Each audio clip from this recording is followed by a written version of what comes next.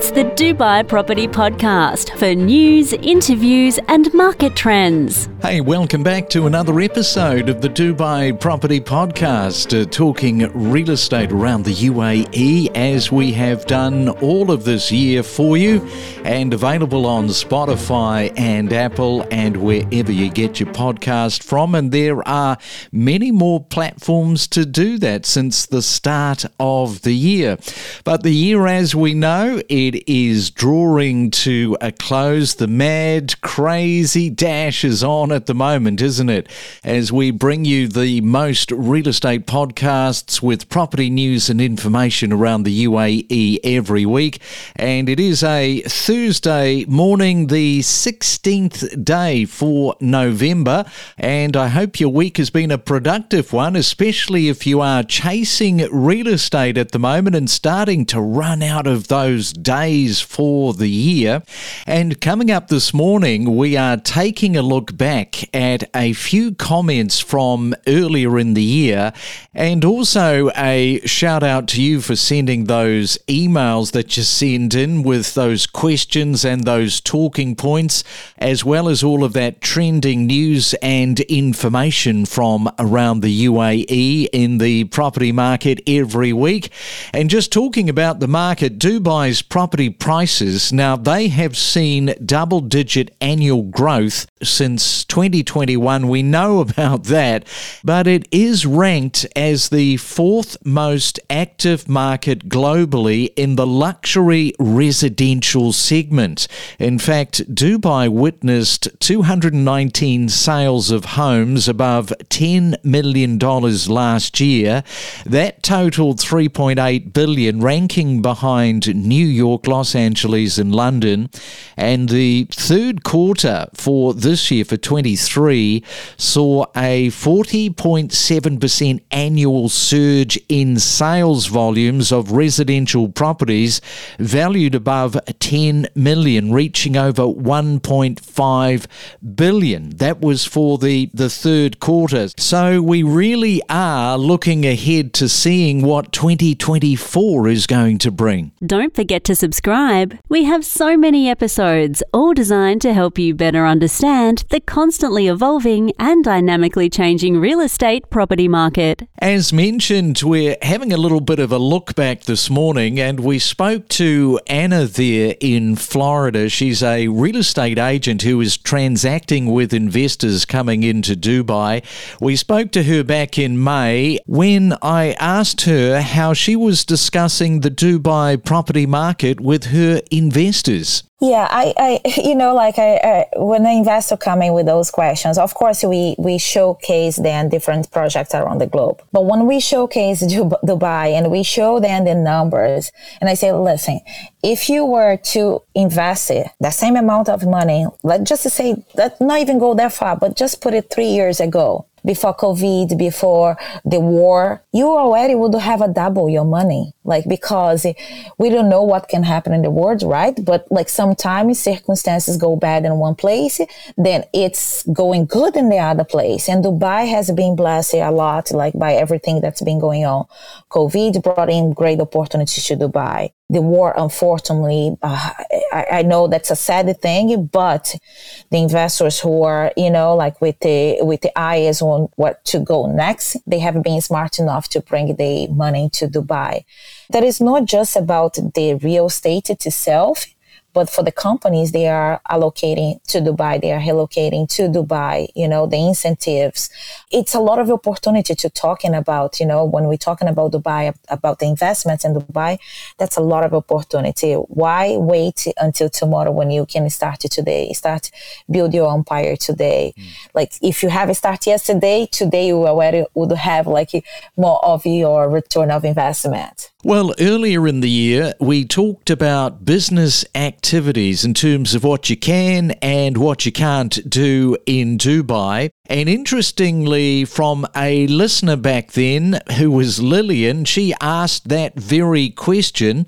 This was before she decided to leave Australia, move to Dubai, and who is now working as a real estate agent. And I put that question to Mario. So there are over 300 listed specific business activities allowed in the UAE.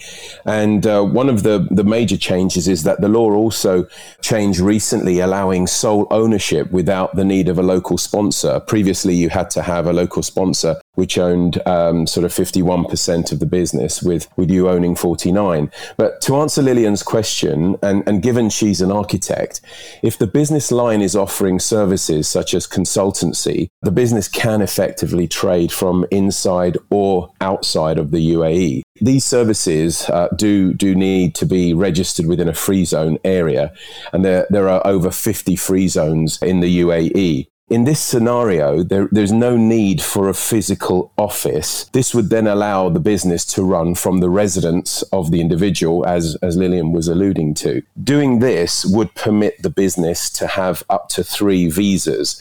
However, if she would require more visas, then a physical office would actually be required. To work as an architect would not need any special approval, but certain other services could do so, so it's always better to check, obviously. If, however, the business is trading, this is a different scenario that requires more work to be legal. If it's located within a free zone, it can only do business outside of the UAE or within that specific free zone area. However, if the business needs to trade within a greater area of the UAE, but still registered within the free zone, then it would need to work with a distributor that has a local license, or the trading company basically would have to be registered via a mainland license. That would be the other way. This way, the company can trade both inside or outside the UAE. The company would then have to have lots of paperwork like articles of association, including the need, and this is different to the other part, the need of a physical office. And for every 10 square meters of office,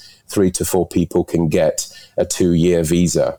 The process, fairly simple. You register the company, followed by opening up the immigration file in order to get the visas. And only after that would a bank account be able to be opened. But for this to happen, the general manager of the company has to be a resident of the UAE. And for fees, in case he wants to know, you're looking at approximately $9,500 plus approximately $3,000 are the costs of the 2-year visa. Now, each year, there needs to be a renewal cost for the business license payable. And again, that's similar towards $9,500.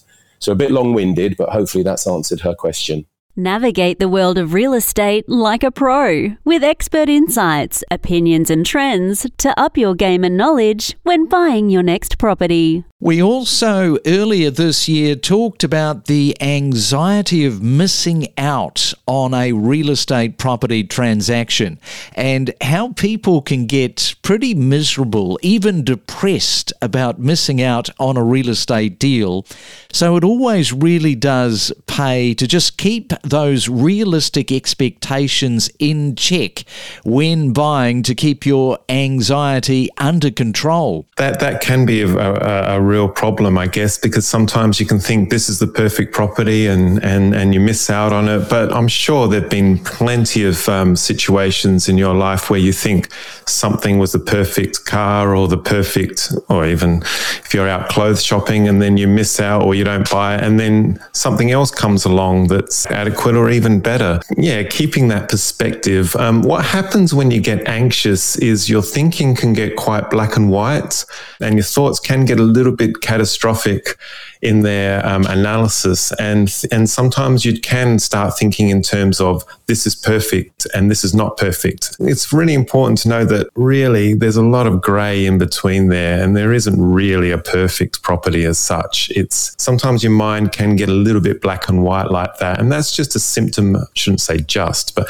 that is a symptom of anxiety many times. Yeah, because finding the perfect property, it's like, you're not going to find the perfect girlfriend or boyfriend. But it feels like that at the time when you're anxious, or if you're in a situation where you've lost something that's been dear to you, while you're feeling stressed and anxious, things can appear very black and white, and you go, I'll never find another person again, or I'll never find any perfect person like that again. And then, of course, you do. Yeah. And it's important to just keep that perspective. Yes, that is a great piece of advice. Keep the perspective when purchasing a property, no matter where in the world you are. Also, from earlier this year, we were talking about the growth of Abu Dhabi and some of the opportunities outside of Dubai that exist. I think just to build on what Steve was saying, the sort of transformation of Abu Dhabi over the last 15 or 20 years has been nothing short of phenomenal. And when we asked, investors and buyers around the world how they perceive Abu Dhabi as a result of its transformation, it was about 45% of them said that actually what's happened there now makes it a much more attractive place to invest in real estate. And perhaps unsurprisingly, the residential market or residential real estate was the most popular sector of choice. Again, when you sort of drift up the personal wealth curve, those with a personal net worth of more than $10 million US, favoring branded residences quite heavily, followed by the retail sector, which was interesting for us. And when it comes to budgets, in terms of how much people are looking to spend, we found that most have an average budget of about $2.8 million US to make an acquisition in Abu Dhabi, which is pretty high. Although in Dubai, as I'm sure you and your listeners are aware, we've seen much bigger ticket prices and much higher average ticket price sales taking place more recently. But nonetheless, really interesting to see. And, to your point about people arriving in Dubai and taking a look around and then realizing there's other opportunities in the UAE, we actually see that as one of the biggest opportunity areas for Abu Dhabi developers, because the challenge has always been converting interest into an actual deal. So what we feel is there is an opportunity for Abu Dhabi developers to perhaps enter the Dubai market, build a brand, a reputation, a profile, establish credibility, and then perhaps attract some buyers into other markets who would follow that developer around. Don't navigate the real estate market alone. Let us help guide you in the world of real estate every day. Make better informed decisions with the latest news and insights. Hey, enjoy your Thursday. As I said, the clock is ticking. Remember to email us. We love to answer any of your questions that you might have, or you just might want to say g'day to us and tell us where in the world you are listening to us from. Our email address is dubaipropertypodcast@gmail.com. And if you don't email us, we won't know where in the world you are. Well, on Saturday, we are back with Matthew and his team with the Saturday morning property market update. No doubt plenty of news and information coming up then. Until then, have yourself a fantastic Thursday. If we can carry on the trajectory that we've seen in the last 9 months, 36.7% increase in value with a 33.8% increase in the number of transactions compared to the 9 months in 2022. That's a staggering number, right? I think that when it's in the 30s in terms of growth, especially as you're coming out the other side of the pandemic, we know that Dubai has been a sort of very robust in the way it's handled that. However, these figures are just, super impressive. What are some of your friends at the moment in the UK market telling you in terms of, are they eyeing Dubai? Is Dubai starting to look a little bit more attractive at the moment? I think so. I think increase in taxes, cost of living, the weather's a massive one. But real estate in the UK has kind of slowed down a little bit as things were feeling kind of less affordable. So of course it does make you look elsewhere. The skyline is constantly changing, growing and expanding. The Dubai Property Podcast for all things real estate.